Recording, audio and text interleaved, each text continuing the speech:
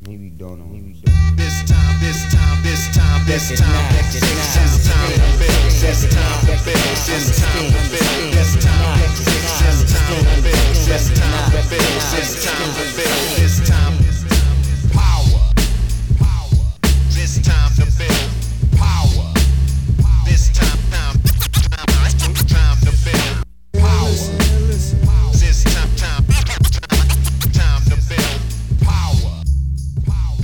What's up, everybody? I am your host, Chris Hampton. And I'm Leif Gasch. Leif Gasch. I'm sitting here with Leif Gasch. It's amazing we haven't done a podcast before because we live in the same damn town. We're both climbing coaches, and I don't know how we haven't done this previously. Like we were saying, you're a busy man. I'm a busy man. Yeah, lots of plates in the air. Yeah. Tell us a little about you before we get started with this thing. Where can we find you on the internet and what you do? Sure. You can find me. So I run Substrate Climbing Performance. I'm a climbing coach, like Chris said, and you can find me at substrateclimbing.com. I grew up in Cody, north of here, and spent a lot of my youth in Lander, climbing at the Iris and the other local crags. And I guess it was, during the pandemic, Lindsay, my wife, and I moved back to Lander just sort of serendipitously. It was a happy accident. And we've been back here ever since, built a house just up the road from you. And now we're here and really enjoying being back in Lander again. So. Yeah, and somehow, this weird small town thing that happens, I think I saw you more when you lived in Salt Lake than I do now. It's so funny because we always drive by and I'm like, man, I should really pop in and see Chris. Like, he's right there daily almost. But yeah, anyway, here we are. Yeah, and we're here to do a What, When, How to Train episode on Wild Iris. That's kind of the premier area around here for a lot of folks, especially for folks coming in from out of town. That's the thing that draws them. I was just going to say, for the plethora of climbing that we have here and all the very different styles, I feel like the Iris is the one that, draws people. They travel from destinations to come to the Wild Iris, and it's unique. Yeah, and I first came here for the International Climbers Festival. That's where I met you and your wife, and actually recognized your dogs next time I saw you at the Red River Gorge. Yeah. I remember seeing you and Lindsay and the dogs walking through the Madness Cave, and was like, oh, I met that crew this summer, We're distinct. Yeah, to say the least. And I just kept coming back here because I loved the community here, and the festival was a lot of fun. And at the time, I feel like there was a bit of a lull in the traveling to climb here at Wild Iris. Sure. It was first popularized in the 90s by Todd Skinner, whose sister had seen the cliffs at Wild Iris and called him and said, hey, this looks just like southern France. You should come and check it out. Todd came, he looked at the cliffs, and then he never left. He just called his wife and was like, we're moving here. Pack the TV up. pack everything up, bring it over. Yeah. And then in 97, Wild Iris became home to one of the first 14As in the country to hold the grade, throw in the Houlihan, and was made famous by Masters of Stone. I don't remember which one, but Number one. Was it number one? Yeah. Crazy. And it became really popular, hit a lull, and I think it's being revitalized again, by the Climbers Festival getting bigger and bigger, and by the new, harder, modern routes. I think just by proximity, there's all the crags behind the Wild Iris and the Little Paposia and all these little satellite areas. And I think, just by proximity, more people are being drawn to explore the area, but you have to drive right past the Iris. And I think there's a lot of people that have said, oh, I've never done that, or I've never been to that wall. And I still feel like when we talk to people who ask if we have friends coming through town, and they say, what should I get on? And I say, well, have you been to, the Remuda? No, where's that? What's the backside of the Iris? Oh, No, never been down there. Right. Been to the front side. Yep. So despite, it's not a huge crag, but yeah, there's I think people are, like you say, they're rediscovering, this gem that's kind of always been hidden in plain sight. Yeah, totally. And it's interesting you use that phrase hidden in plain sight, because you can go to the Iris a bunch of times, especially if you're here in the summer. You can walk in, you see the front side, you go there and climb. You might have no idea that there are these hidden crags down in the trees, that the erratic's sitting down there, the Remuda's sitting down there. You could miss the entire OK Corral, actually, if you're only going to the front side. Like full disclosure, it took me the better part of a decade of 10 years worth of climbing at the Iris before I went to the Zora Wall. Wow. Whatever. I'm a little ashamed to admit that.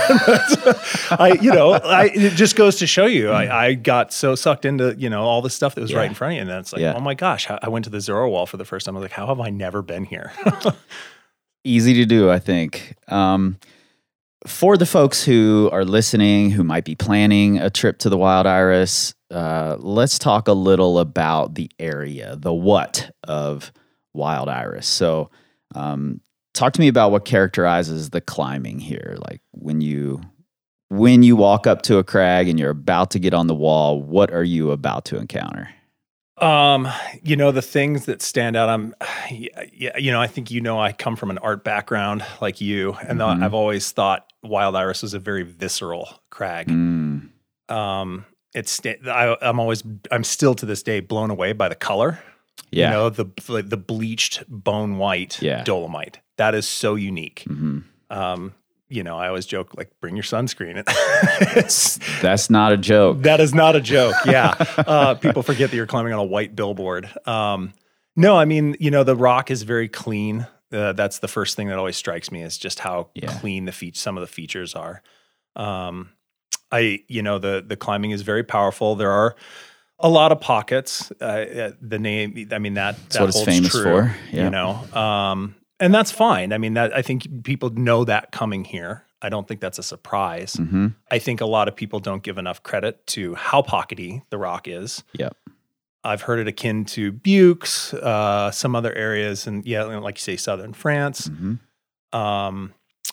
But that's not to say there's not edges and larger holds, and the walls are very clean. There's not a lot of feature climbing. Mm-hmm. It's very much, I would consider it very technical face climbing, really, for the most part. Routes are short. Oftentimes people say they're very powerful, and that certainly is the case, but that's not always the case. I think there's, not necessary. It's not like it's just, pure power crag. Yeah. And when you say short, that's real. Like, that's not like, oh, they're not 250 feet. They're not. Oftentimes, they're not even 50 feet. No, and short needs. You're exactly right. Short needs to be qualified. I think being a giant yourself, short definitely needs to be qualified. Short, I would say this. There's a lot. Well, case in point, White Buffalo at the OK Corral. That's been bouldered more than it's been rope climbed. Mm-hmm. 50 feet is a tall route at the Iris. Yeah. I think you can safely say there are certain sections of crag along the front side that are 30 feet, and you're done. Mm-hmm. So, short, but beautiful. I love how clean the rock is. You just don't encounter choss or flakes or looseness. It's just very clean and very pure. I especially like the feeling of walking up to the Rising from the Plains wall. Great name for that wall. It just pops out of nowhere. I know you have some history on that wall.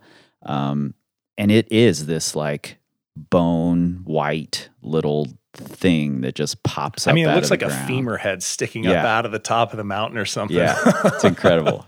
I love it. It's tiny, but it's fierce. Yeah.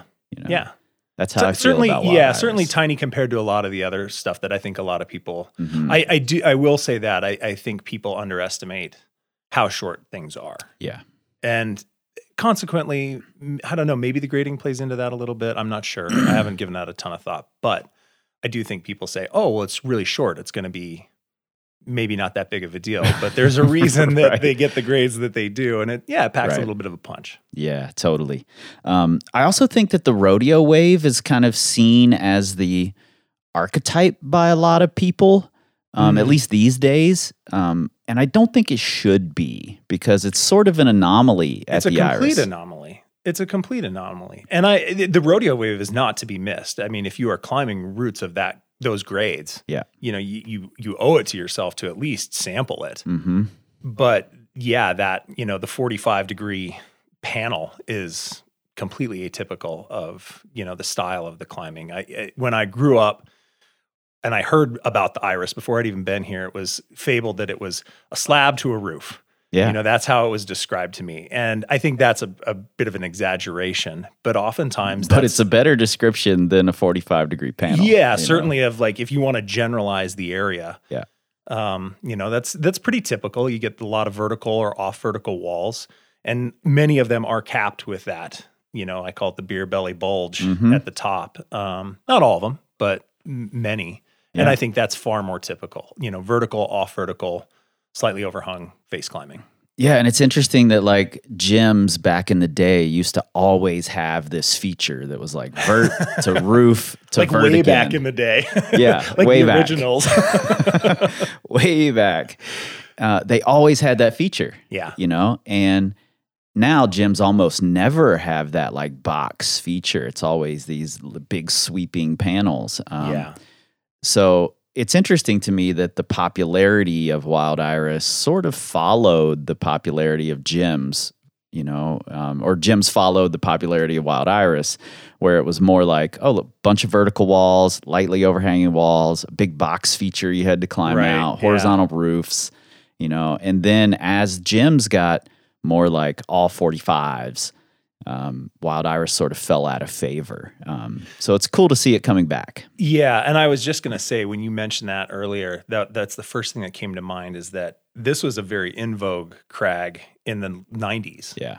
And then it felt like it dropped off the face of the earth. I mean, I remember, in the late 90s, early 2000s, we'd go up there and you wouldn't see anybody. Right. Ever. I mean, and I'm not kidding when I say that. I mean, I remember one evening climbing up there after work, and we were blown away because we saw another car parked in the main parking lot. And and they were out of state plates. Yeah. We couldn't, who is this? Who actually, are they lost? Yeah, you never see anybody there. And now, if you go up in the summertime, certainly during the warmest months and around the festival, I mean, you can't hardly find parking. It's just, it's crazy. So it's fun to see people coming back and revisiting this stuff. Yeah. And let's talk a little about the pockets. You mentioned that there are pockets. I once heard someone at the crag say, monos don't happen in nature. Yeah, I don't want to sound like the curmudgeon-y old man. Yeah, that is such a thing. That's not natural. I've heard that more times than I can count. Yeah. That's not natural. Yeah. And while there certainly are drilled pockets up there, there's glue filling in things up there. That was the ethic back then. If you stand at the base of the wall and look around, you can probably find 150 monos on any section of cliff. They're everywhere. I mean, I think it's rare for a lot of areas, that have like, I feel like a lot of places use the term pocket to describe something. And maybe it is a single gas pocket, but the reality is the way the dolomite and a lot of the limestone in this area was formed was predominantly gas pockets. Yeah. And, I remember when I bolted Rising from the Plains and Cowboy Killer on that feature, I couldn't believe the two fingers that I was finding. I was like, you've got to be kidding me. I mean, these were made, these were sculpted. Now, new pockets almost always had that sharp lip on the front. I mean, razor blade. So absolutely, you need to take a file to that and clean that up. Otherwise, you're going to, seriously cut somebody. Yeah. And that's pretty standard on limestone. I mean, mostly everywhere. Call it cleaning. That's all it is. A clean route's a better route. I'll stand behind that all day long. But yeah, monos exist. Natural monos, natural two fingers. Some of the wild, kind of like sculpted things you can really like dig your fingers into. I think on the rodeo wave is a great example of that undercling on Stetson. Yep, that's exactly what I was thinking when you made that motion. Right? You're like, and you're like, oh, that's Stetson. How does right that there. even work? But it's like, and it fits perfectly, and you're like, no way. But you can't create that with a drill bit. Right. So yeah, no, pockets. You come here knowing there's going to be pockets. And they are natural. And there might be the handful that are helped out or enhanced or modified. But by and large, the vast majority, I would say 95% of what you're grabbing is natural. Yeah. And it's also characterized by, we've talked about these like shields of white rock with these pockets. And on-sighting is hard here. Yeah. Partly because the rock is white. It's hard you can't just follow the white spots like Heaven you do forbid everywhere you try else. and climb in the sun. Yeah. Like, oh no. And it's these like spread out individual pockets. So you feel like you're climbing on a spray wall tracking style. Like there's not a bunch of extra feet everywhere. No. And I think that you just hit the nail on the head. I think that's the one, I guess, characteristic that I hear a lot of kickback from people about the Iris. It's like, oh man, it's so powerful. But a lot of times roots are purely tracking. Yeah. Just the clean nature of the rock doesn't lend itself to a lot of extraneous features. And that's not to say that they're not there. There's certainly always, how bad do you want to use a foot over there? Like you can probably find something, right. But it's going to be, sometimes it's really, really small. Yeah. And for the newer climber listening, tracking is simply you're putting your feet on the same things you put your hands on. There aren't a bunch of extra footholds everywhere that you can use to position yourself. Yeah, which I was just going to say forces positions that are potentially uncomfortable or unnatural in ways. So super interesting climbing. It feels bouldery. Yeah. You end up having to do a lot of big pulls between pockets. You don't get the chance to like match or pair up on a hold near your hands. Not often. That like at the Red River Gorge, you almost always have the option to pair up near your hand. Yeah, I can't think of two drastically different styles of climbing. Yeah, and that's one of the things that really struck me when I first came here. As a Red River climber and as an endurance climber, I was used to being able to, if I made a big move, that meant, I get to move my lower hand up right next to my higher hand somehow. They might not be matched on the same hole, but I was going to pair up somehow. Sure. And here it's like you do a big move, you might be doing another big move right after that where your hand has to travel 6 feet, 8 feet, I can think of routes where you are doing literally isolated moves like that for 8 or 9 moves. Exactly. And tracking the entire time, which feels, I don't even know how I would describe that. Like, it feels like you're like, if you were to crawl on the ground, on all fours, like how far can you reach? Right. Almost doing like some sort of weird movement drill, but you're doing it on, pockets up a vertical wall. Yeah, that's a good description. It's like this weird game of Twister. Yeah. Where it can you have to reach all the way across the board. Right. Yeah. Yeah. It can be. Not always, but certainly. Yeah. If you come here expecting the features of other areas, that's not always going to be the case. Yeah, and because of that, like I said, on-sighting is really hard. If you get a sequence wrong when you're trying to read it, there might be no way to reset. You might have to entirely back out, 5 moves down before you can reset, or you just drop off and accept defeat. Yeah. I think that happens to me on routes that I've done. Yeah. I go totally back. Oh, I haven't been on this in a while. And I climb on it and I'm like, oh, and here I am in no man's land. Okay. Right. Yeah, this is unretrievable at this point. Yeah. I very distinctly remember, I can't remember what the name of the route was, but it was a 12C, I believe, on the front side. I was feeling great. Got to this 2-finger pocket with my left hand, realized, oh shit. Next hold is a 2-finger. 5 feet to my right, or 5 feet to my left. Yeah. I've got my left hand in this pocket. There are no other holds. And this is not a rose move. And I have no way unless I want to like mono match this two finger, yeah. which was not happening for me. And I sat there with my hand in that two finger for probably 3 or 4 minutes before I just said, fuck it, and dropped off. Like, nothing I could do. Right. You're like, the smoke is coming out of your ears. Like you're like doing all the equations. Like, how can I salvage this? Yeah, I spent so much time looking for other holds that didn't exist. Yeah. That's on-sighting a wild iris. That's how it Common feels. tail. Common tail. Yeah. If you're planning a trip here, what sort of things do you need? Is there anything special that you need for wild iris? Special that you would need. I would say, I think this should be common for everybody going sport climbing now. I think you're maybe not the brightest person if you aren't carrying one fairly regularly, but a stick clip is super useful here. Number one, because the landings are rocky, lots of like jagged dolomite laying on the ground. It's not a sandy landing like at Military Wall in the red. So if you blow it before you get to the first bolt, you definitely risk twisting an ankle, if not worse. So bring a stick clip for that sake. Number two, I think that, the moves right off the ground can be quite hard at the iris. Everything's compacted into a 30-foot route. So it's more likely you're going to fall. And number three, if you're trying hard things, you're probably going to get stuck somewhere. So being able to clip through is nice. I use my stick clip as a walking stick. I have a cane tip on the bottom of it. Yeah, totally. It's good for snakes, for just living in the area. So I just carry a stick clip with me wherever I go. Yeah. I've seen too many broken ankles.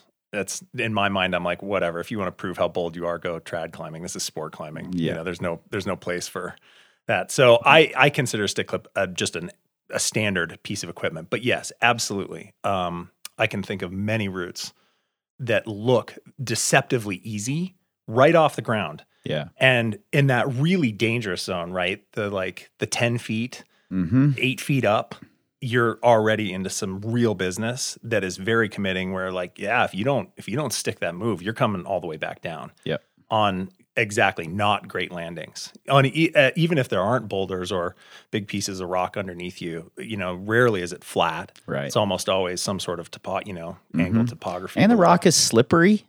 Can be. Yeah, it doesn't, I feel like some limestone is very frictiony. I would categorize this dolomite as less frictiony. Yeah, especially the well-traveled, really good. Yeah. The warm-ups for the harder routes. Devilware Spurs is one of the best routes up there, quite slippery. Yeah. I've blown off of that before the first bolt after having climbed it 100 times. Yeah. Yeah. I mean, like most well-trafficked routes, you combine decades of traffic with a type of rock that doesn't lend itself to great friction. And I mean, a lot of stuff is not on the mostly popular routes. It can be very glassy. Yeah. So I would say a stick clip, certainly. But you don't need knee pads. There's no knee barring. Yeah. I actually got a knee bar on a route on the front side one day. BJ was belaying me, and he very calmly said, "If you don't come out of that knee bar right now, I'm going to pull you off the wall." I'm just blown away that you found a knee bar at all. That's like the elusive fool's gold right there. Yeah. Like where? I want to know. Only one I've ever seen at the Iris. But. Again, not a lot of features, so you're not feature climbing. I would say, I don't know how to describe this as maybe anything special, but the location of the iris, the position, the setting, altitude, sun. I think if you need anything special other than a stick clip, it would be preparedness for the elements. Yeah. I think that gets more people than anything. Dehydration, sun, wind. Yeah. That can be it might not seem like it that much, but if I had to say anything that you need to be more prepared for. I would say be prepared for the elements and, the environment that you're going to be climbing in. Yeah, I agree with that. And I want to get into that. But before we do, I got one more little bit of special equipment that I've found really helpful here that is like pro tip here. Do you remember the old Evolve Optimus Primes? Mm-hmm. They had a Yeah. really blunt toe. Mm-hmm. Couldn't climb shit at Wild Iris in those shoes. Sure. Yeah.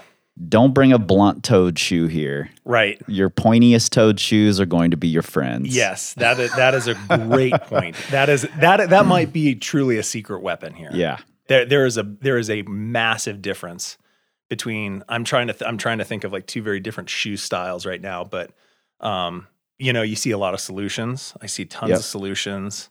Something with a very distinct point, not like, oh, these are kind of offset. Like you want a pointy shoe. Pointy toe. And you might actually be needing to step in a mono. Yeah. The harder the roots get, the smaller the pockets get, the smaller the feet are going to be. Because like you said, you're tracking a lot. Yeah. Yeah. That's a really good point. All right, let's move into the win, and I think this is when your bring all the layers because you're bring everything. Who knows what the hell the weather's going to be really comes into play. Sure, yeah. When is the best time to climb at Wild Iris?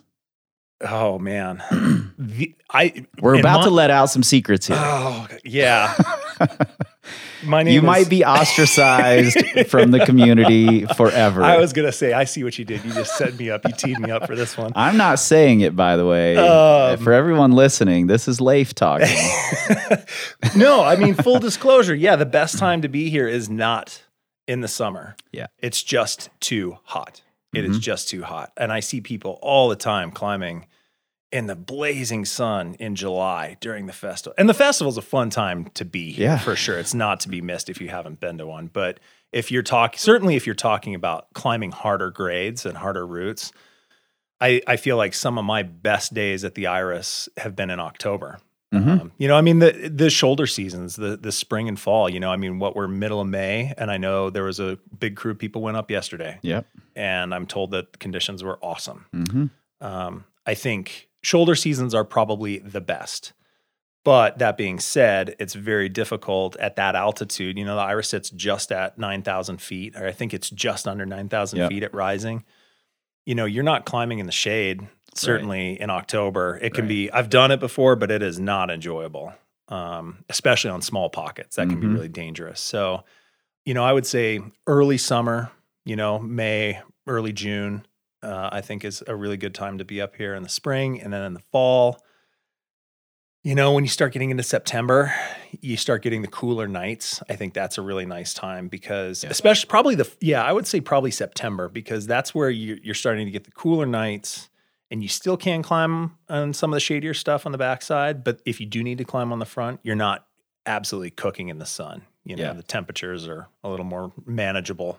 Yeah, I think September is my pick for best Wild Iris month in general. Yeah. The reason it's so popular in the summer is because there's not a lot of other places to climb in the U.S. in the summer. And it's not like good. it's not bad in the summer by any means. It can just be, it can be, if you're not prepared for the sun and the exposure, that can ruin your day before it's even begun. Yeah. It's really dry. So if you're coming from, the southeast where you're used to the humidity, it's going to feel like the best conditions you've ever climbed in the middle of July in the sun. Yeah. I remember coming here for the first few years and listening to all of you locals being like, oh, it's so humid today. And I'd be like, my lips are cracking as I speak.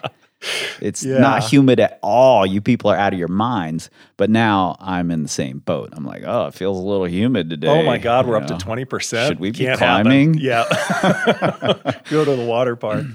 Yeah.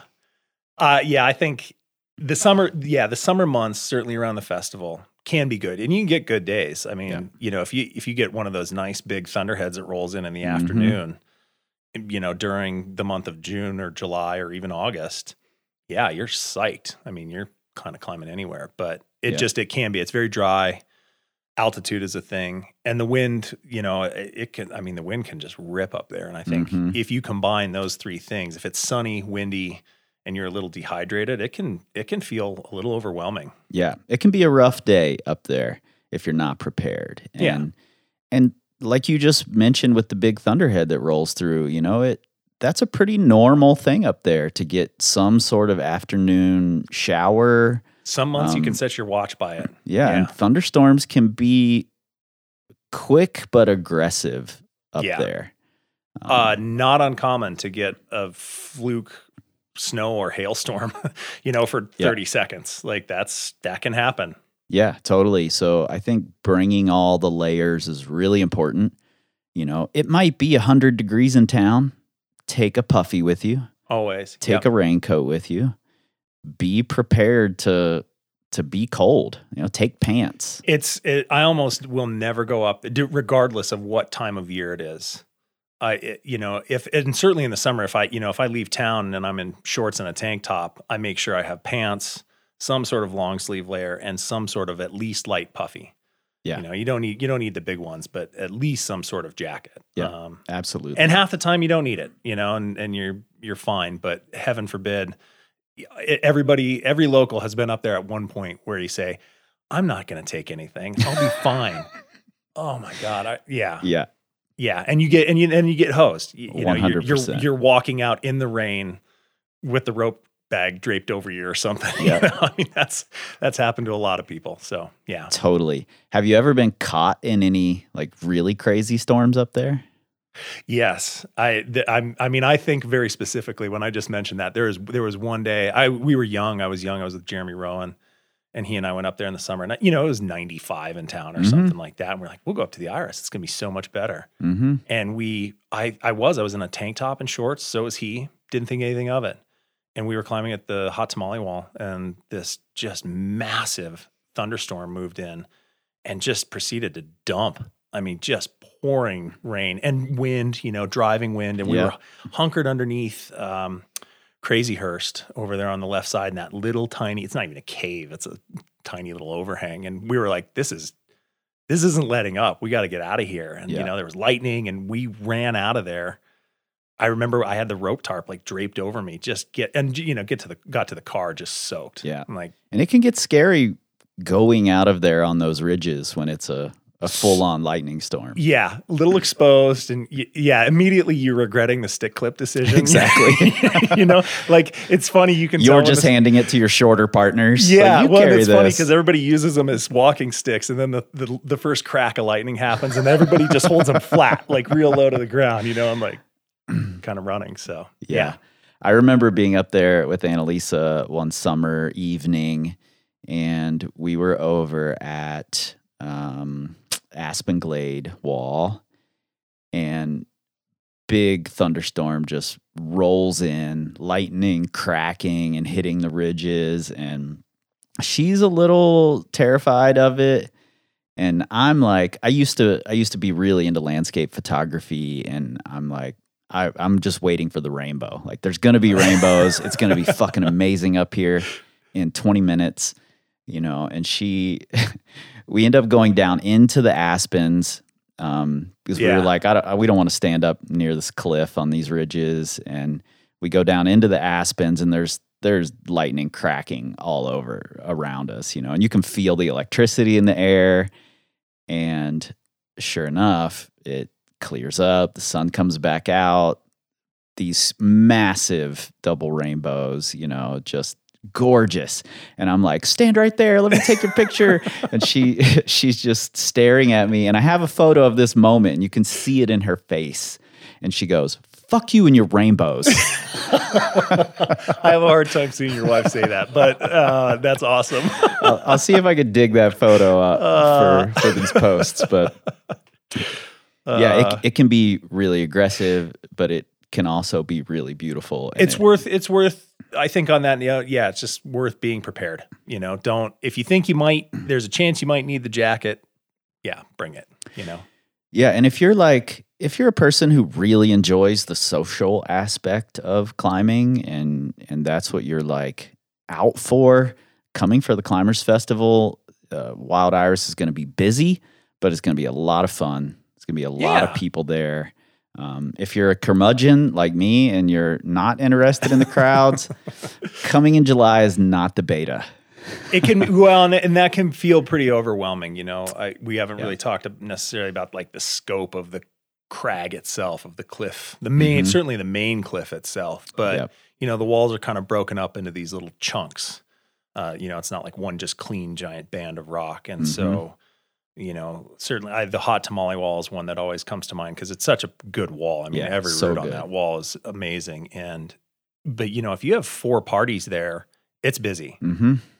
During the festival, there might be 12 parties there. It might be 3 deep on some routes, and there's not a ton of space at the base of the wall like that. It can feel overwhelming if there's big crowds. Totally. If you thrive on that, or if that's part of your climbing experience, you're going to be super psyched. Yeah. But if you want to go up there and just say, oh, I want to get on X route and X route and X route, that might not happen during that time. So. Yeah, I agree. That's good beta. It definitely does split up into little chunks. So it's also, if you roll up and there's parties at your little chunk and it feels too overwhelming, it's entirely possible that the next little chunk down the wall, as you get further from like the main popular central areas, might be totally empty. Well, and if you're willing to hike a little bit more, we keep talking about the backside, and again, for, the topography of the place, there's the, kind of the main wall, but then the quote unquote backside is actually separate satellite crags that face north. But, if you go down to the lower Remuda, rarely have I ever gone down there and seen crowds. There you might run into maybe another party or 2, but I feel like rarely do you actually, will people walk that far back? I don't know, 20 minutes from the car maybe? Yeah. From the Aspen Glade parking lot? I don't know. A little bit further. Certainly if you're parking at the main lot. Yeah. I think it's like an hour to get back there. Yeah. But now we've got some better parking beta. So you can oftentimes you can spread out if you're willing to be a little flexible. I think so. All right. Let's talk a little bit about the how. That's what people are here for. They want to know, how the hell do you prepare for Wild Iris? And I think actually, like when I was learning to climb in the 90s in the gyms, it was a little easier because 2-finger pockets were like the rage back then. Every gym had hundreds of Uniro 2-finger pockets everywhere. So when I first came here, I felt really prepared. But that may not be the case for everybody. No. And as much as I hate to say that there's, I think, one thing that you need, because, as a coach, I'm sure you feel the same way. I don't ever believe in a magic bullet. I don't subscribe to the idea that, well, if you just do this one thing, that's really going to make a big difference. But I would say for the Wild Iris, if you've not been here and you really do want to train for it and you want to prepare and come here with, your 1-week vacation and really maximize that, if there is one thing, it would be having good, strong fingers that are ready and prepared for pocket climbing. Yeah. And that includes spending some time climbing on pockets. Absolutely. I think that is probably the biggest, that's the biggest advantage you could give yourself. Yeah, I'm glad you said specifically climbing on pockets, because while I think hanging on pockets, hanging on 2 fingers can be really helpful. And, if you've got nothing else, then great, you should do that. But climbing on pockets is a different game than hanging on pockets. Yes. The torque is different. I was just going to say, like, moving, I mean, I can't think of, there are so many routes where, you might take a pocket one way, but as you're moving up the wall, it goes, you're twisting it 360 degrees or something, or matching in it, or, it's a very different, pockets are not, most climbing holds are directional. Yeah. And pockets are often multi-directional and and they need to be multi-directional for that specific sequence or that route or whatever. So I would agree with you on that. Just hanging on pockets, great. If that's all you've got, do that. That's going to be a leg up. But certainly actually spending some time climbing on pocketed sequences.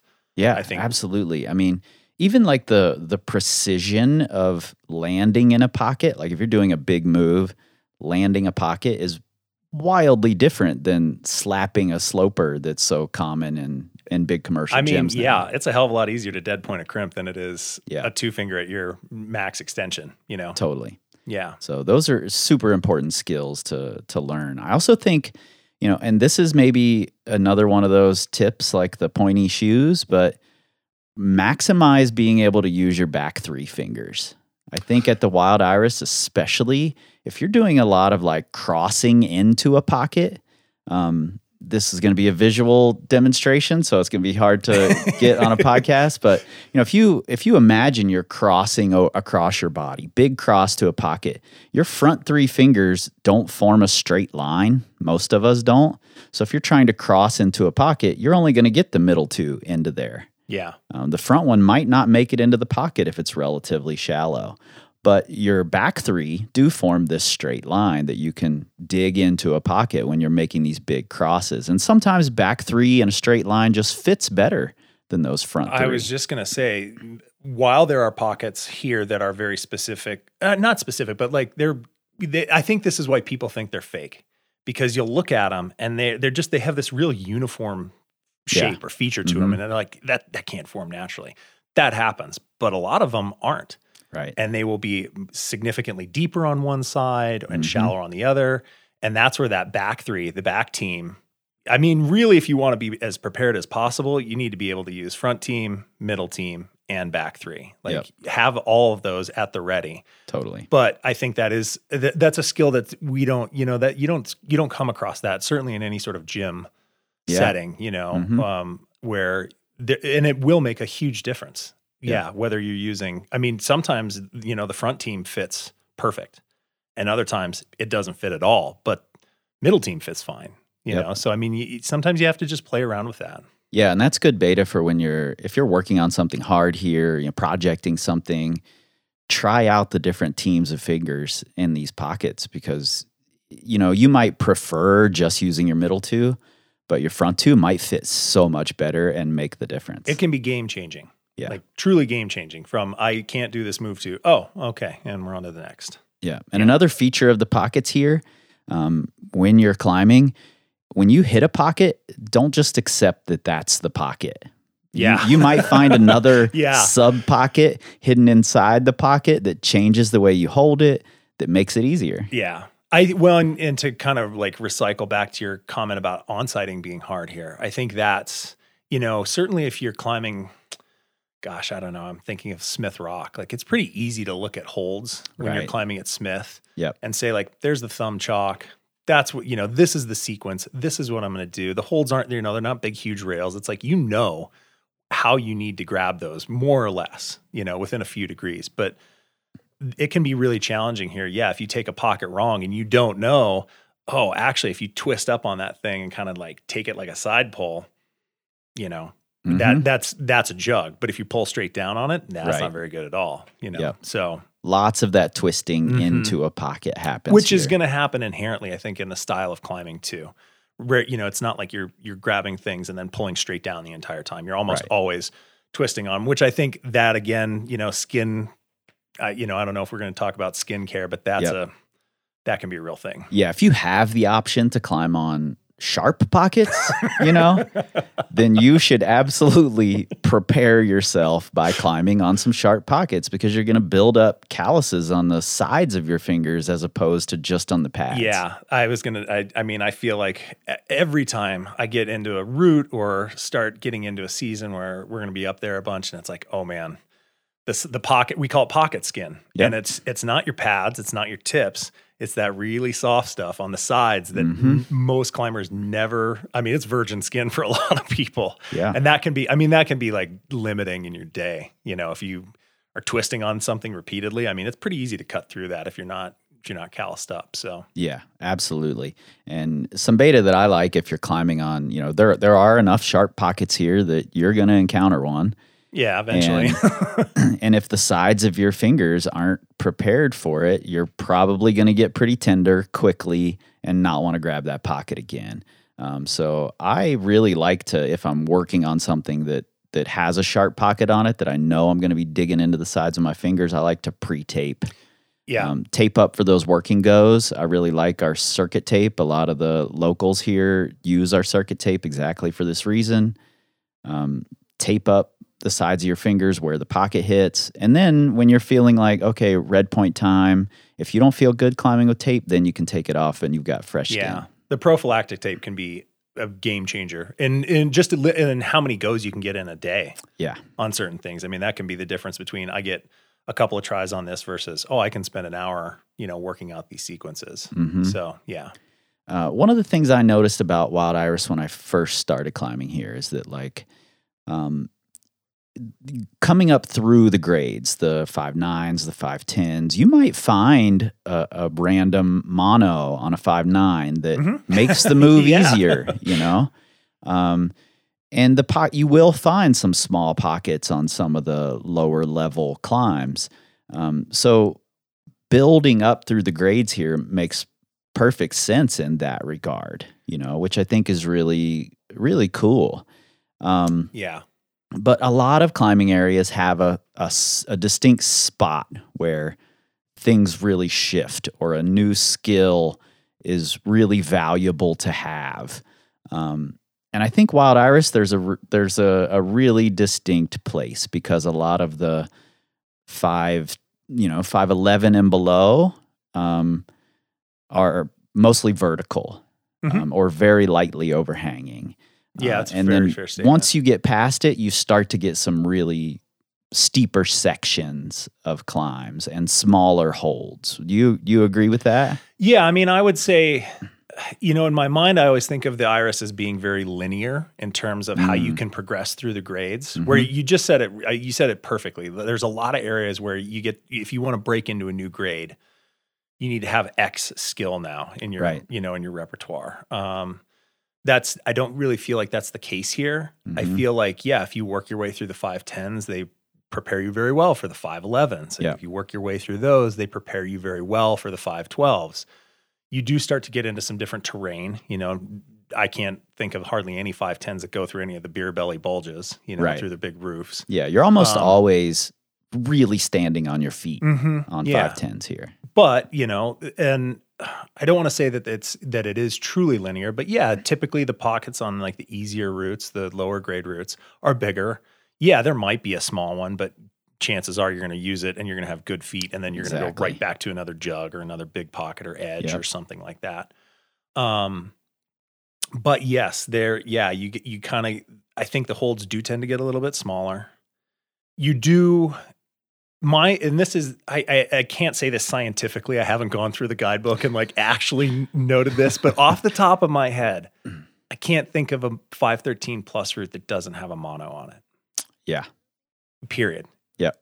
I mean, across the board. Yep. I might be missing one, but what I'm getting at is that as you progress through the grade, certainly in the 512 range, you're going to start to get into some smaller pockets. Might not necessarily be monos, but you're certainly going to have something shallow. When you get into 513, you should definitely be prepared to climb on, smaller, shallower 2-finger pockets, probably a mono. With less feet. Yeah. Yeah. So and more on of your different weight's terrain. going to be on those fingers. A lot of the 513s tackle some of those steeper features, which are really cool. It's a very different style of climbing compared to, some of the, I think of a route like Boy is a great example, or anything down in the Cowboy Poetry where you climb on. You would bring up that route. It's the one that sticks Such out a of my mind. gigantic move. It's a little ridiculous. The full route is Take Your Hat Off, Boy. Take Your Hat Off is the 510, and then Boy is the extension. Yeah. And Take Your Hat Off is a really good example because there is a mono right at the bottom that I think is the easiest way to do the move. You've got a huge foot, but it's this great mono pocket, and you're like, I'm on a 510 and I'm making a big pull off of a mono. And you know what? That's where training for getting yourself familiar with pulling on pockets. Yeah. If you've never done it before, I have a very distinct memory of friends from Colorado years ago when we were teenagers. And again, it's a visual reference, but you want to try and hang on the joint. You want to find a nice spot where a joint kind of contacts the lip. And sometimes that means taking things shallower. But they were just sticking their finger in straight in, and just like trying to keep the finger straight. And I walked around the car. I was like, stop, what are you doing?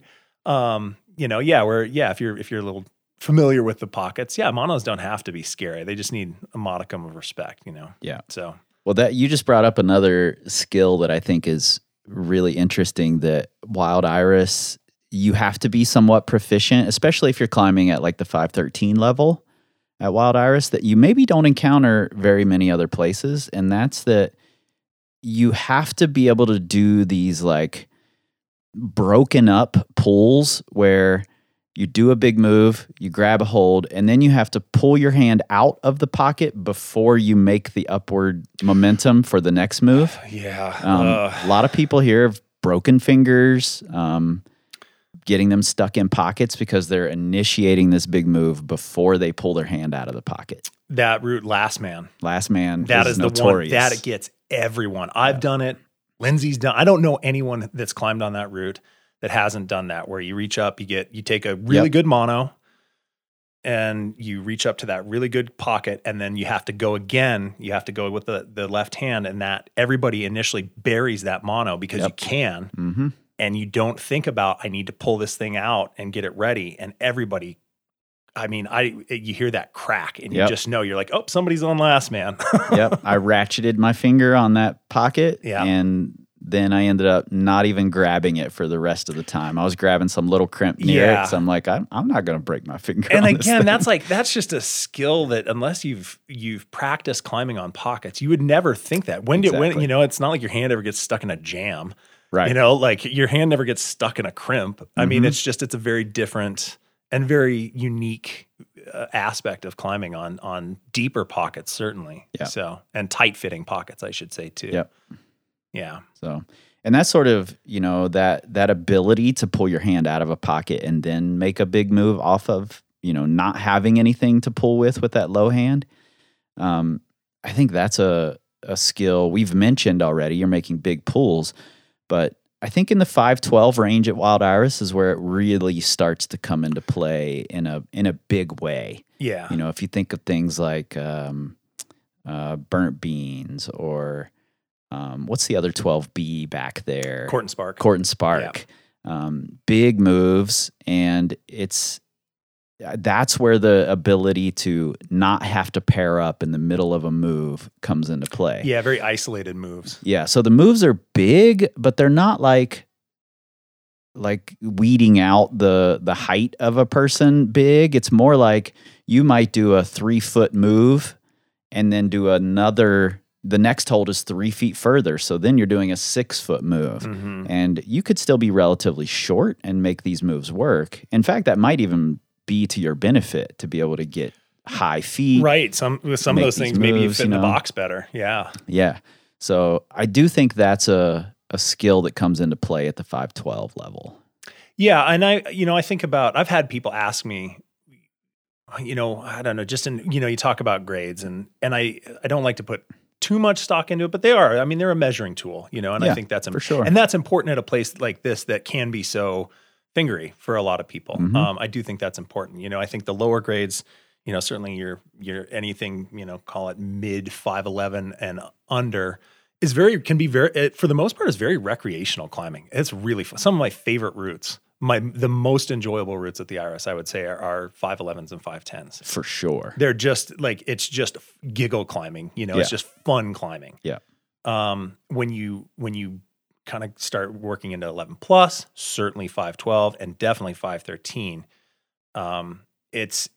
There's more necessity for specificity in the route and how you're climbing it, and having some sort of skill set that you can kind of draw on and some sort of experience, because not that it doesn't happen, but rarely do people just walk up here and say like, oh, that looks like a cool 512. And then they just, flash it or on site it and like, oh, I'm going to have a whole day like that. Like that doesn't happen that often. So, Yeah. And I think, I'm glad you said that some of the best climbing here is at the lower grades. I think, especially if you want to master those styles that are that you need in the harder routes here, like the big pools that can be really fucking fun, like so much fun doing that style of climbing. You just feel like you're swimming, you know. That stuff is available at the lower levels. There are some really amazing 10s and 11s. Devil Spurs comes to mind. There's some big pulls between holds that you can avoid. You can like crimp on little tiny things in between, but you can also really learn how to master that style by skipping some of the tiny little intermediate stuff on those routes, and they become really fun then. The Devil is a perfect example. Yeah, that route has seen so much traffic at this point. There's just shit chalked up everywhere that doesn't need to be. You know, small thing, and fine, you know, whatever. People need that, and that's how that helps them. Oh, the first time I did it, I think I grabbed everything. Just all of it. But once, you know, I don't know, I think I remember talking to BJ years ago, and we were like, how many times have we done the Devil? And we just did like a quick, you know, campfire math assessment. And I think we figured we'd done it close to 1,000 times. I believe it.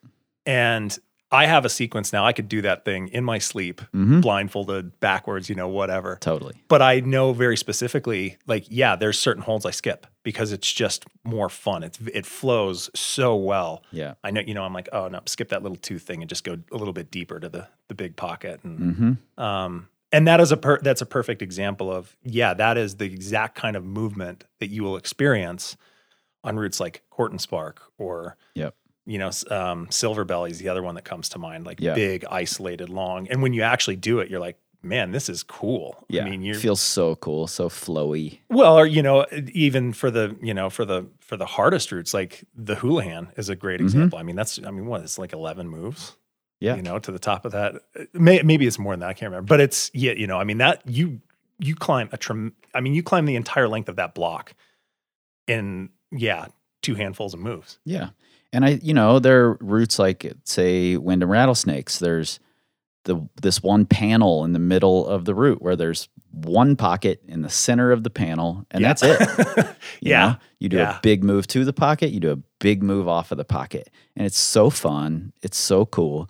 And you can prepare really well on the Devil Wear Spurs, the 10Ds, the 11Bs, for that style of move. And I actually think, while the normal commercial gym setting doesn't always set you up well for it, I think if you use a little of your own like rule making, you can set yourself up well for that style by just not allowing yourself to pair up.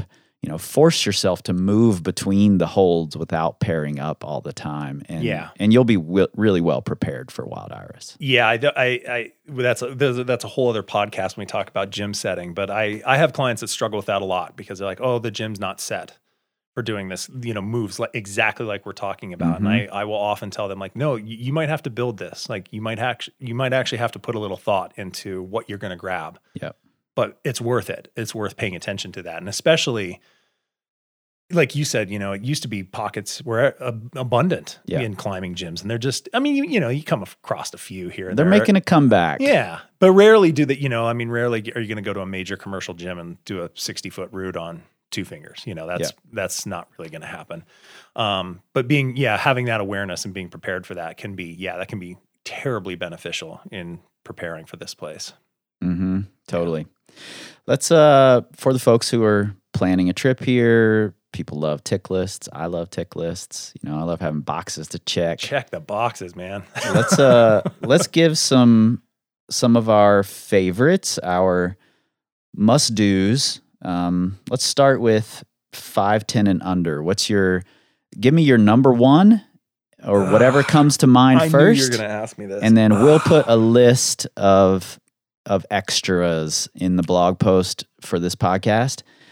So 5'10" or under, what's your number one? There are a lot. There are. There are a lot of great ones. And they're hard. That's actually a difficult question because I know what I'm going to say, but I say it conflicted. Because I say this, it's a personal thing. It's a personal thing. I know what you're gonna say too, I think. And I'm gonna give a different one just because I think I'm gonna say the same thing. Okay. I think for 5'10", and under, I think the Devil Wears Spurs is one of the single finest pitches of rock climbing up there. And there could be a debate for whether that should be in the 511 category or not. Absolutely. Because the Devil Wears Spurs is rated 10D. And like we were talking about, there's a lot of small stuff on that route that's chalked up. Yeah. And and I like doing it kind of the bigger sweeping way through those pockets. I like the Devil because it's friendly. Yep. And there's nothing threatening on that route. I think for the average 5'10" climber that's new to pockets, even at the 10D, possibly maybe feels a little bit harder than that grade. Yeah. The chances of you hurting yourself on that are slim. I have 100%. I have caught a 514 plus climber who fell off of their on-site on Devil Wears Spurs. So if you're a 10D climber and you're gunning for the Devil, don't feel bad if it feels really hard for you. And that's what makes that's the reason I say that's my favorite, because there's a lot of other 510s that are just as enjoyable but less thought-provoking. Yeah. For the Devil, even at 10D, it requires good route finding, good route reading. In my mind, for the package, I'd be remiss to not say that. So yeah. Yep. Devil. All right. I was going to say Devil as well, but I knew you were going there. So I'm going to say this one's a little more accessible, I think. Also very fun. And it has another one right next to it that's just a step up. So I'm going to say Claim Jumper at Yoke Corral. Nice. Yeah. Really fun. And really kind of fits the archetypal Wild Iris style, like slabby, on your feet to an overhanging section at the top. Yeah. So. And again, like comfortable holds. Yep. Like, well bolted, like very approachable at the grade. Yep. There's a distinct, easier sequence, or you can make it quite a bit harder if you want to. Which I think happens at a lot of the Wild Iris. Yeah. All right, let's go 511. What's your pick? Ew, and that's a tough one. I feel like 511's tough because they're all going to be tough. Well, I know. Well, but I don't know. 511's tough, and I think, and this is why I say that, because 511. There's a big difference between 11A and 11D. No doubt. Big difference. No doubt. I don't know many 11As that require small pocket pulling. I mean, they're there, but I'm gonna go with. I think my favorite is probably Zorro. At the Zorro wall. Good one. Yeah. I think it's overlooked because it's, and that was one of the very first crags bolted up there. It was bolted before the main wall. Yeah. And it's overlooked. It's kind of hidden back there. Again, hidden in plain sight. Yeah. But I think Zorro is, it's not as trafficked as other things, but it's got amazing movement. It's got cool holds. Yeah. Now you've got me reeling a little bit because I was going to go, I thought I knew what you were going to say, so I was going to choose something different, but you didn't choose what I thought you were going to choose. What do you think I was going to say? I thought you were going to say Cowboy Poetry. So I think that's going to be my pick. Yeah. No, great one. Yeah, it's great. I think it's fantastic. Though I will say, I'm breaking my own rule here. The 11 right next to Claim Jumper Winchester Pump is also amazing. Well, I was hoping you were going to mention that one because, that's when you said, Claim Jumper. I'm like, well, that's just where you can, that's like Wind River Rose and the Shootist. I mean, you just, how often do you stack two routes that are just one step above the other one, but like both are must-dos. Yeah. So good. Yeah. All right, 512. Good luck. No, don't need it. American Beauty. Ah, all right. I like it. American Beauty at the Aspen Glade. Tell me about it. The Aspen Glade, for those that aren't familiar, is another one of these satellite crags off the backside. What's really cool about tough crag in the summer. Yeah, it sits down lower. You hike up onto the ridge and then you descend back down into the valley, and so it kind of sits nestled. It faces south, but it sits nestled in that kind of in that little nook. And it's a bit of a solar collector, maybe more so than even the front side on the main wall. I think so. I don't think it gets the wind that at least the main wall gets. If you're here in the summer, evenings are the time for the Aspen Glade wall. Yeah, But the cool thing about the Aspen Glade, and then that section in particular, is that it is the tallest of all of the walls. Maybe that Rodeo Queen buttress is as tall across the way, but I mean, it's cool. I mean, you actually get like, I don't know, 60, 70 feet out of those roots, I think. Yep. But American Beauties, so I really love it at 12B. It's got a long kind of like, I guess it's a little slabby down low, but like we'll call it a vertical panel of climbing. And then it is capped by another one of the, the big beer belly bulge roofs. And it is maybe the most famous beer belly bulge. It is what, yeah, you can get the hero shot on that thing very easily. And you've all seen the photo of that bulge. You just didn't know that this amazing 512 is on that. Yeah. There was like an old, really famous photo of Jason Campbell. I think that, it was Sandra. It was either Sandra or Scott's photo of Jason on Cowboy King. And since then, every photographer who's ever come to Wild Iris has taken the same photo of someone. It's an epic hero shot. Yeah. It's really cool. But the movement on American Beauty is really cool. And I think it is very typical of the type of climbing that 512 yields. A lot of two fingers, a lot of technical, like hard technical pulls, but you get a nice rest right at the top. And then, and it's kind of intimidating, it's sort of like the first time you're in the Madness Cave or something. You almost wish you didn't have that rest. Yeah. You look out behind you and the draws are hanging straight down and the whole valley is behind you. And it's like, ooh, this is a little airy, but then you cast into that final, I don't even know what it is. It's not even that long, like 10 or 15 feet of overhanging climbing. And it's just, I would call that hero climbing too. It's just the holds are comfortable. The feet are right where you want them. And you're like, I want a two finger right there. And it's, sinker. And the position and the exposure is just, I think it typifies like what I would call Wild Iris climbing, but you get so much of it compared to other really good 512s that are, over in 30 seconds. Yeah, absolutely. That's a really good pick. I hadn't thought about the like proximity to the photo of Wild Iris, and very much fits the archetypal style and what people thought of Wild Iris looked like forever. Yeah. Definitely. That's a really good pick. I'm going Wind and Rattlesnakes. Nice. I have good memories of it. It's got a cool history here. FA'd by Amy Skinner, bolted by Todd Skinner. Very typical route. That's boilerplate Wild Iris right there. Yeah. Really, really good little hang down by that route, I just have great memories there. It was, I went climbing up at the Iris with my friend Yasmin and BJ on one of my first trips here, and BJ took us over to that, and I on-sighted it. Probably my proudest on-site at the Iris at the time, and then belaying my wife on it for a while she worked on it, and took some like big falls off of it, really going for it, which was not typical for her.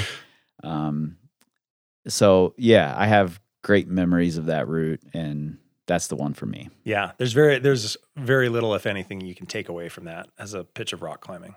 Yeah, and it sort of flips the Wild Iris archetype on its head in that it's steep at the bottom, and then kind of turns a little more techy. Yeah, with some bigger pulls near the top. Mm-hmm.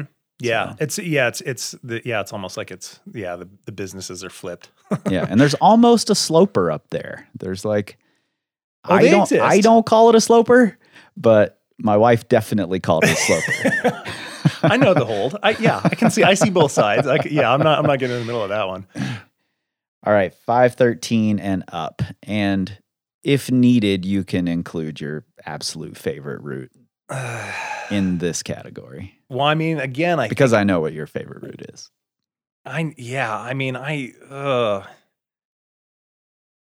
We're going best or favorite?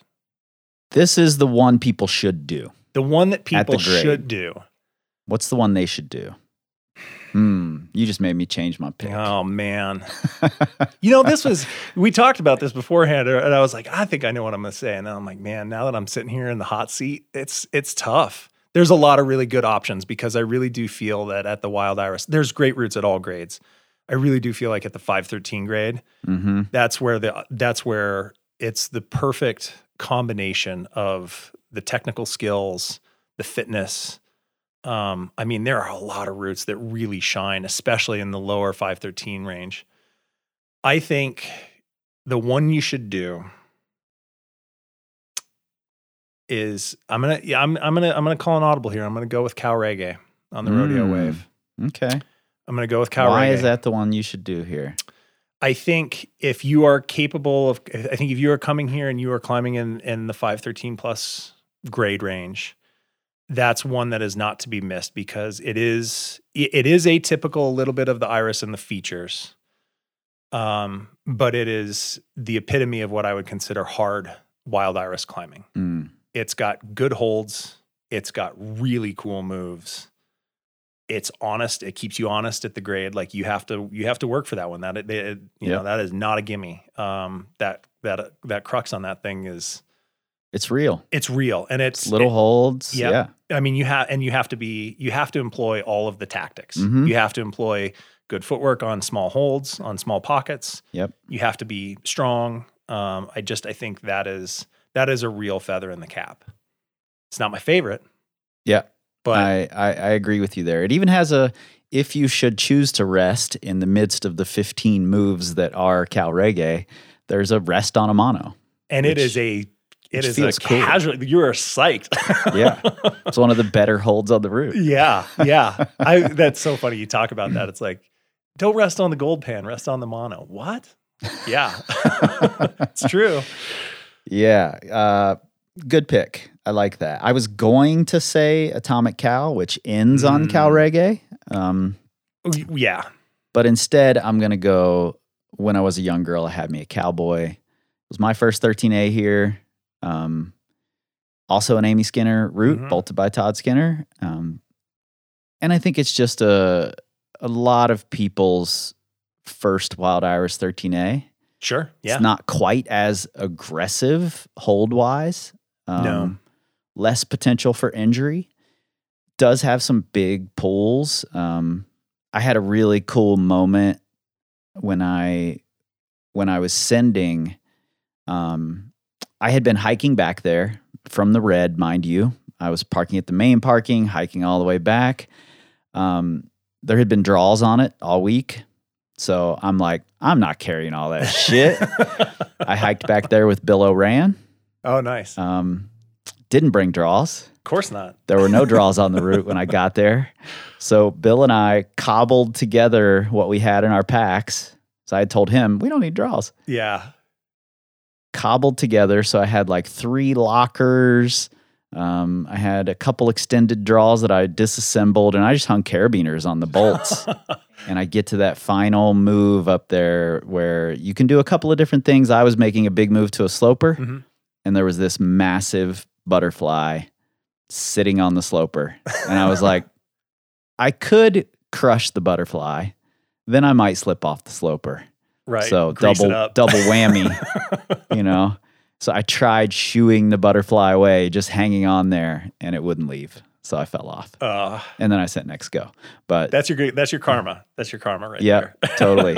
Didn't squash the butterfly, so I was allowed through. It was allowed passage. The cool thing about, and I think this is different than, I think the one thing that really sets Young Girl apart from all the other 513s at the Iris, and I say that seriously, like all the other 513s, it doesn't matter what your size is. There's there's about 30 different ways you can do that route. Yep. God, I have seen wild sequences, and I go up there now and I look at it and I'm like, I don't even remember which holds I grab. There's so many things chalk, but no matter what you're, like if you're climbing 513, no matter your height, your finger ability, your, whatever, your nuances, whatever, that route is 13A. Yep. No matter how you slice it for everyone across the board, 6'7", 4'11", like 513. Yeah. And that is what's so cool about it. It's so approachable. Yep. And some of the betas, like, there's a wild rose move you could do that a lot of people do. That's the way I did it.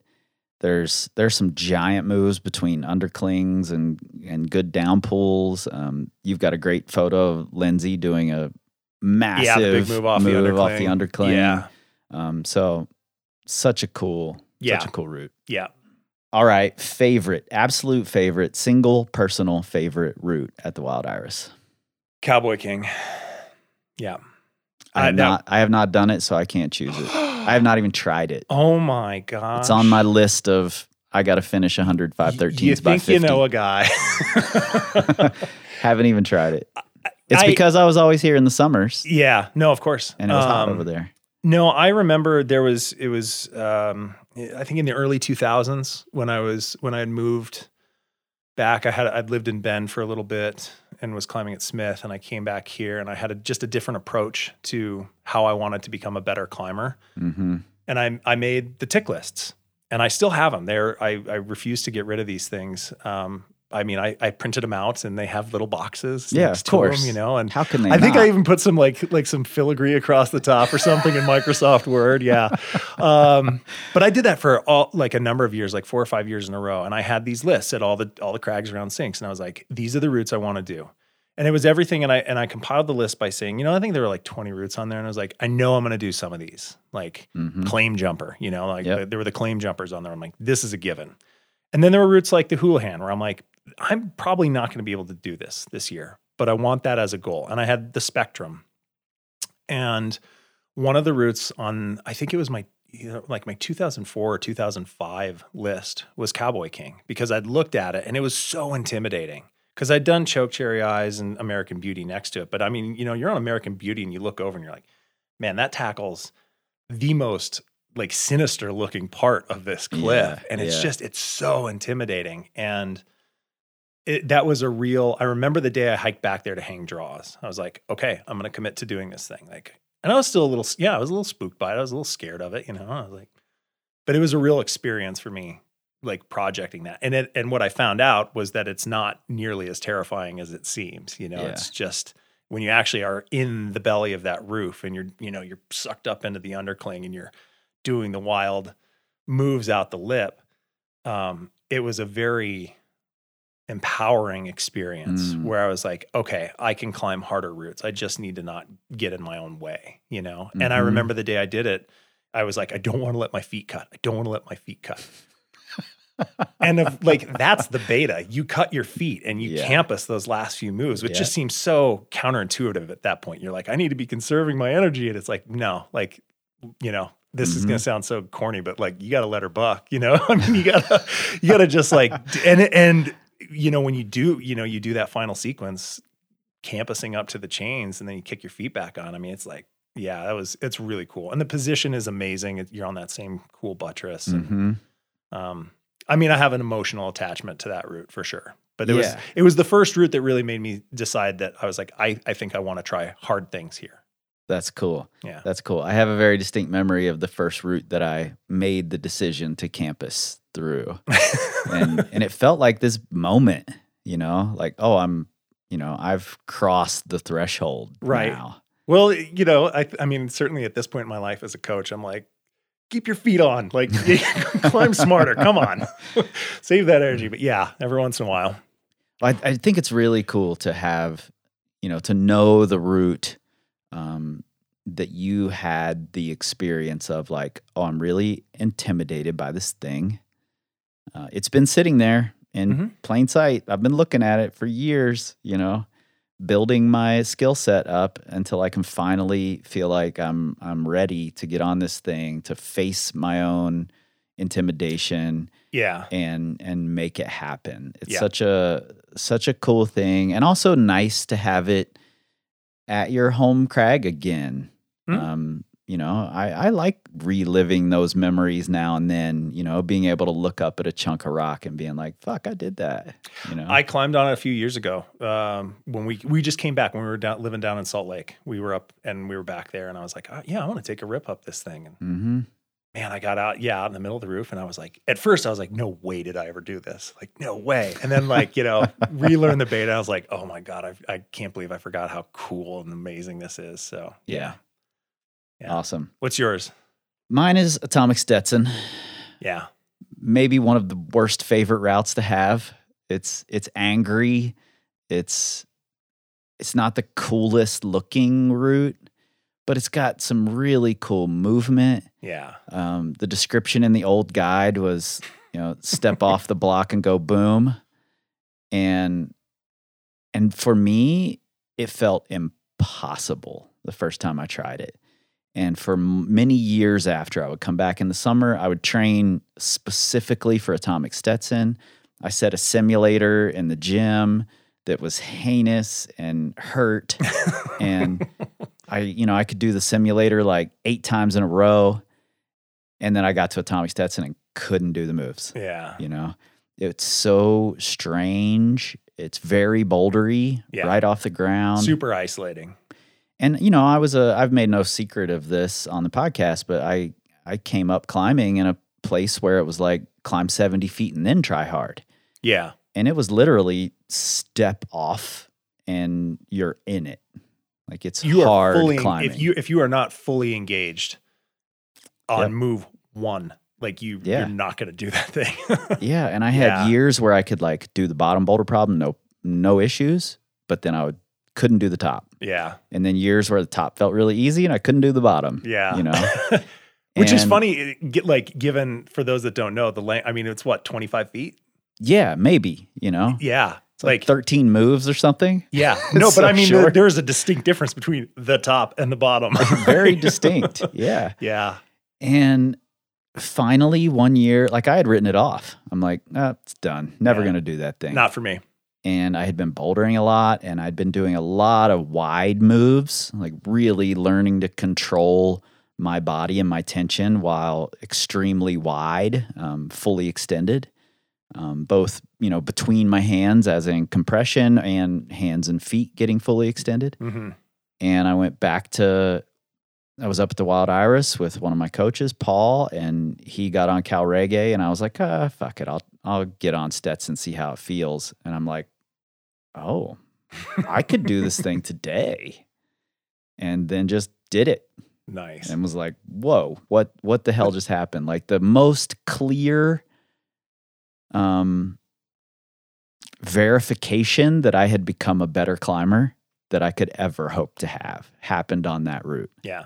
And it was the first time I'd ever entertained doing Atomic Cal, the extension. Well, and I had not a similar experience, but I think an experience somewhat like that. And I think a lot of people do, where that route feels really goddamn hard, and you're like, I don't, the first time you take the mono, or I took it as a mono. I know some people stack in it, but I mean, either way, in the hand, like the match, you put your hand or your foot over your hand and you're like, you want me to do what? Yeah.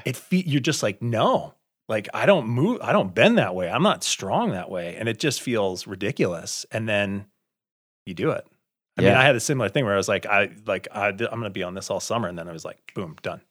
Yeah. And where did that come from? I had this experience on it when I was trying Atomic Cal, shortly after I'd done Stetson, where Sam Elias was here for the festival. I think he tried to onsite it or maybe did onsite it. But he had really fought through the bottom. Mm-hmm. And then he watched me climb the bottom. And I remember hearing him while I was climbing laugh and just say, wow. And I felt so strong on it. Just felt so cool. I also have a very distinct memory of Ronnie Jenkins on that route. I have video actually somewhere. Oh, I want to see that. Of Ronnie Jenkins. He climbed through the entire route to the last move. Yeah. Like the move to the chains. Mm-hmm. Probably 14 times that day. And refused to do the last move before he clipped. So he was trying like hell to get this massive lock off and clip, and he fell every single time. It was hysterical. You're like, I'd feel really bad for you, buddy. But that stopped 10 tries ago. Hysterical. I also watched a video this morning of a dude backflipping off the top of Atomic Stetson, which, like you just said, it's like 25 feet tall. And I was, being a former gymnast and Yeah. gymnastics coach, I was not impressed by the backflip. I was impressed, however, at the, let's very lovingly call it stupidity of backflipping off this 25-foot route with a huge boulder and a tree underneath Yeah. it. And he does slam, through the tree pretty well. Right. But maybe even more ridiculous was a comment on the video. I'm going to read it here. Good job. You are really strong. Don't forget to keep your arms straight. That first clip, you did it with a bent left arm. That burns. Come on, man. Oh my God. Come on. I know what I'm doing as soon as we're done here. I'm Googling. All right. Wow. Overlook classics. Couple of hidden gems. Any grade. Yeah. What's your call? So we were talking about, there's a bunch. I really like Easy Riding. Mm-hmm. I don't even know Easy Riding. Where is it? So it's on the road hard wall, just to the right of Okay. Wind and Rattlesnakes. There's actually two routes over there. There's Easy Riding and I'm spacing on the name of the 11C. They're both Deidre Burton's routes. They're old. Deidre and Ted used to own a restaurant here in town. And Easy Riding's like 10D. I would say. Oh, I do know this route. It's very good. It's the one that you can't ever remember the name, but when you do it, you're like, oh my God, why do we not warm up on this every time? Very good. Like tricky bottom, really cool sequence up top. Yep, like Yeah, little yeah, kind yeah. of like little, the business is like right off the ground, and you're like, whoa, like 5'10", what? And then you kind of pull up, and then it's just like, it's like giggle pocket climbing. Yeah, all bring the way a to the stick top. clip for that one. Yes, definitely. That one always comes to mind. Again, the Zorro, I say Zorro wall just because I think that's, it's just overlooked. People just don't go there. Not with the frequency that they do to a lot of the other areas. I think that's pretty fantastic. And I'm going to put my hand, I'm going to say Gourd by Innosign. I think again, that feels like a bit of a gut punch. Yeah. At the grade. Yeah, but totally does. But when you do that thing correctly. And requires your fingers to be prepared. Yes. But I think that's a really good, everybody goes for everything over on the hot tamale wall since it's all right there. But yeah, I really like Gourd. Yeah, it's an interesting, like, very much a hidden in plain sight route. It's right there at the main wall. Yep. Everyone walks right past it. Well, everybody People almost always rarely- goes for two kinds of justice. Yeah, Because it's exactly. way more approachable. Which I was jokingly going to tell you was my favorite route. I would have gotten up and walked out of here. Don't say that, please. Yeah, Gourd is a great one. My single pick for the hidden gem is All Manners of Wonderment. I didn't know if we were including the North Country in this, but yeah. Yeah, I am now that Okay. it's in the guidebook. Okay, perfect. Used to be kind of a secret crag. Now it's in the guide. Yeah. Paul Piana route, 11D. So fun. Phenomenal. So fun. I can't think of a day that we go there and I don't do that thing. Oh, it's so good. Yeah. Yeah, love it. Best crag, or at least the one with the best crag for a group. If you're going out with a group of folks, Right. wide range of grades, best place to go. I hate to say this because, like, are we talking like single chunks, single panels? Because when you talk about like a Area group, that's not broken up by. I mean, terrain. it's hard to argue anything for me other than like the hot tamale, Yeah. like devil area, because think literally there are, if you go from like the right side of the hot tamale wall where you've got Wind River Rose Mhm. and which is like what, 5'9", I think. Yep. And then, call it, the Devil Wears Spurs, prospect, like that's your 5'10s. You got some moderately okay 5'11s in there that are pretty decent. Best route at the Iris. Two Kinds of Justice is right there. No, we didn't go that far. We stopped before that. That's why I specifically stopped at the Devil. I see what you're doing.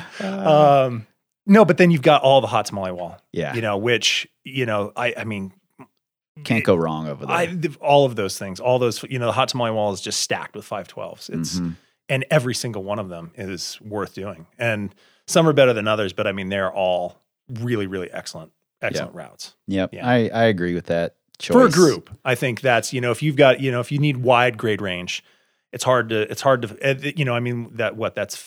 70 feet, 100 feet wide at that point, so it's not like you're having to like hoof gear back and forth and.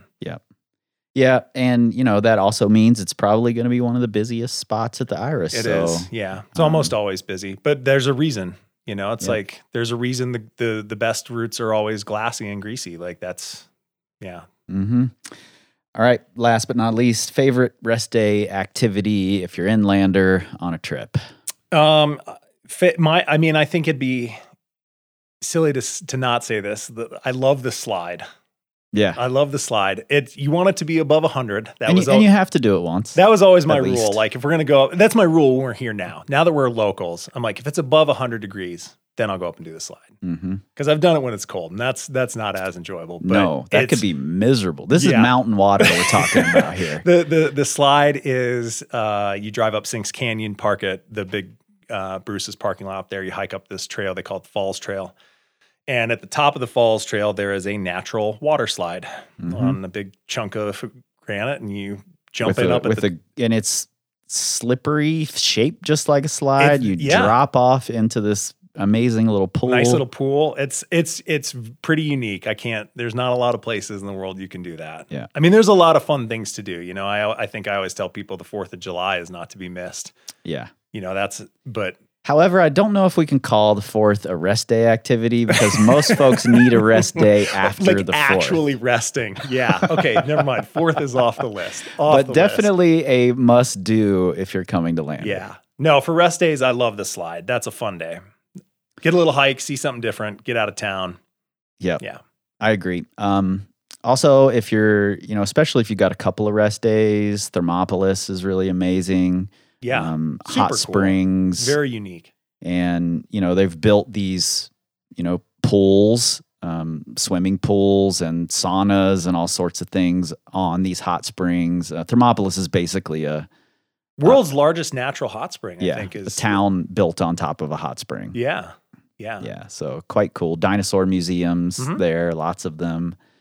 And I'll also, while I definitely have a soft spot for how Lander used to be, there's still quite a few very cool shops on Main Street. And yeah, it's old Western town type of Main Street. So, definitely walking up and down Main Street and stopping in the shops you're interested in is a good rest day. To plug our little community, Lander is a small ranching town. That's always what it's going to be founded on. Although it's hard to argue with as many people are coming here for climbing and outdoor recreation. It is cool to see the town grow that way, but it's still a small town. And while the shop mix downtown can be eclectic depending on the decade or the year. And it's changing. Yeah, but it's always cool because everyone's always psyched when you come in. And you can get a little bit of everything. There's certainly art and food and a little bit of whatever you want. And it's always very welcoming. I always think that's pretty cool. Yeah, cool aspect. And special shout out to Wild Iris Mountain Sports. Yeah. Started by Todd and Amy Skinner and some other folks, and still there on Main Street. Different location, but same amazing people. You can get all the beta you need for. Still a true brick and mortar climbing shop too, which those are a dying breed in this day and age. Yep, and if you're looking for the camping, climbing, rest day activity beta, they're going to have it. We're also going to have a bunch of those things in our blog post here. So definitely go check that out. The link will be right there in your show notes. I know you mentioned at the top of the episode where we can find you, but let's tell folks again, I'm also going to have those links in the show notes here. Sure. Where can they find you? Yeah, my website is substrateclimbing.com, and that's SUBSTR, the numeral 8, climbing.com. And I'm actually going through a website revamp myself, and so hopefully there's more information, updated information on there. But that's the easiest way to reach me, find me, hit me up with questions, anything like that. Yeah, and if you're looking to train for a trip to Wild Iris. There aren't many people better than Leif to help you on that journey. He certainly knows the area as well or better than anybody else that you're going to find. Well, I mean, you haven't done Cowboy King, so I know. definitely better than taking you. myself out of the running here. And you guys know where to find us. We're at Power Company Climbing on the Instagrams, Facebooks, the Pinterests. I think we're still there, and the YouTubes for sure. You can look for us all over the Twitter, and I would love it if you shared this episode on the Twitter to all of the other people twittering or whatever it is they do, but you're not going to find us there because we don't tweet. We scream like eagles. We don't know. This time, this time, this time, this time, this time to build, this time to build, this time to build, this time to build, this time to build, this time to build, this time to build, this time.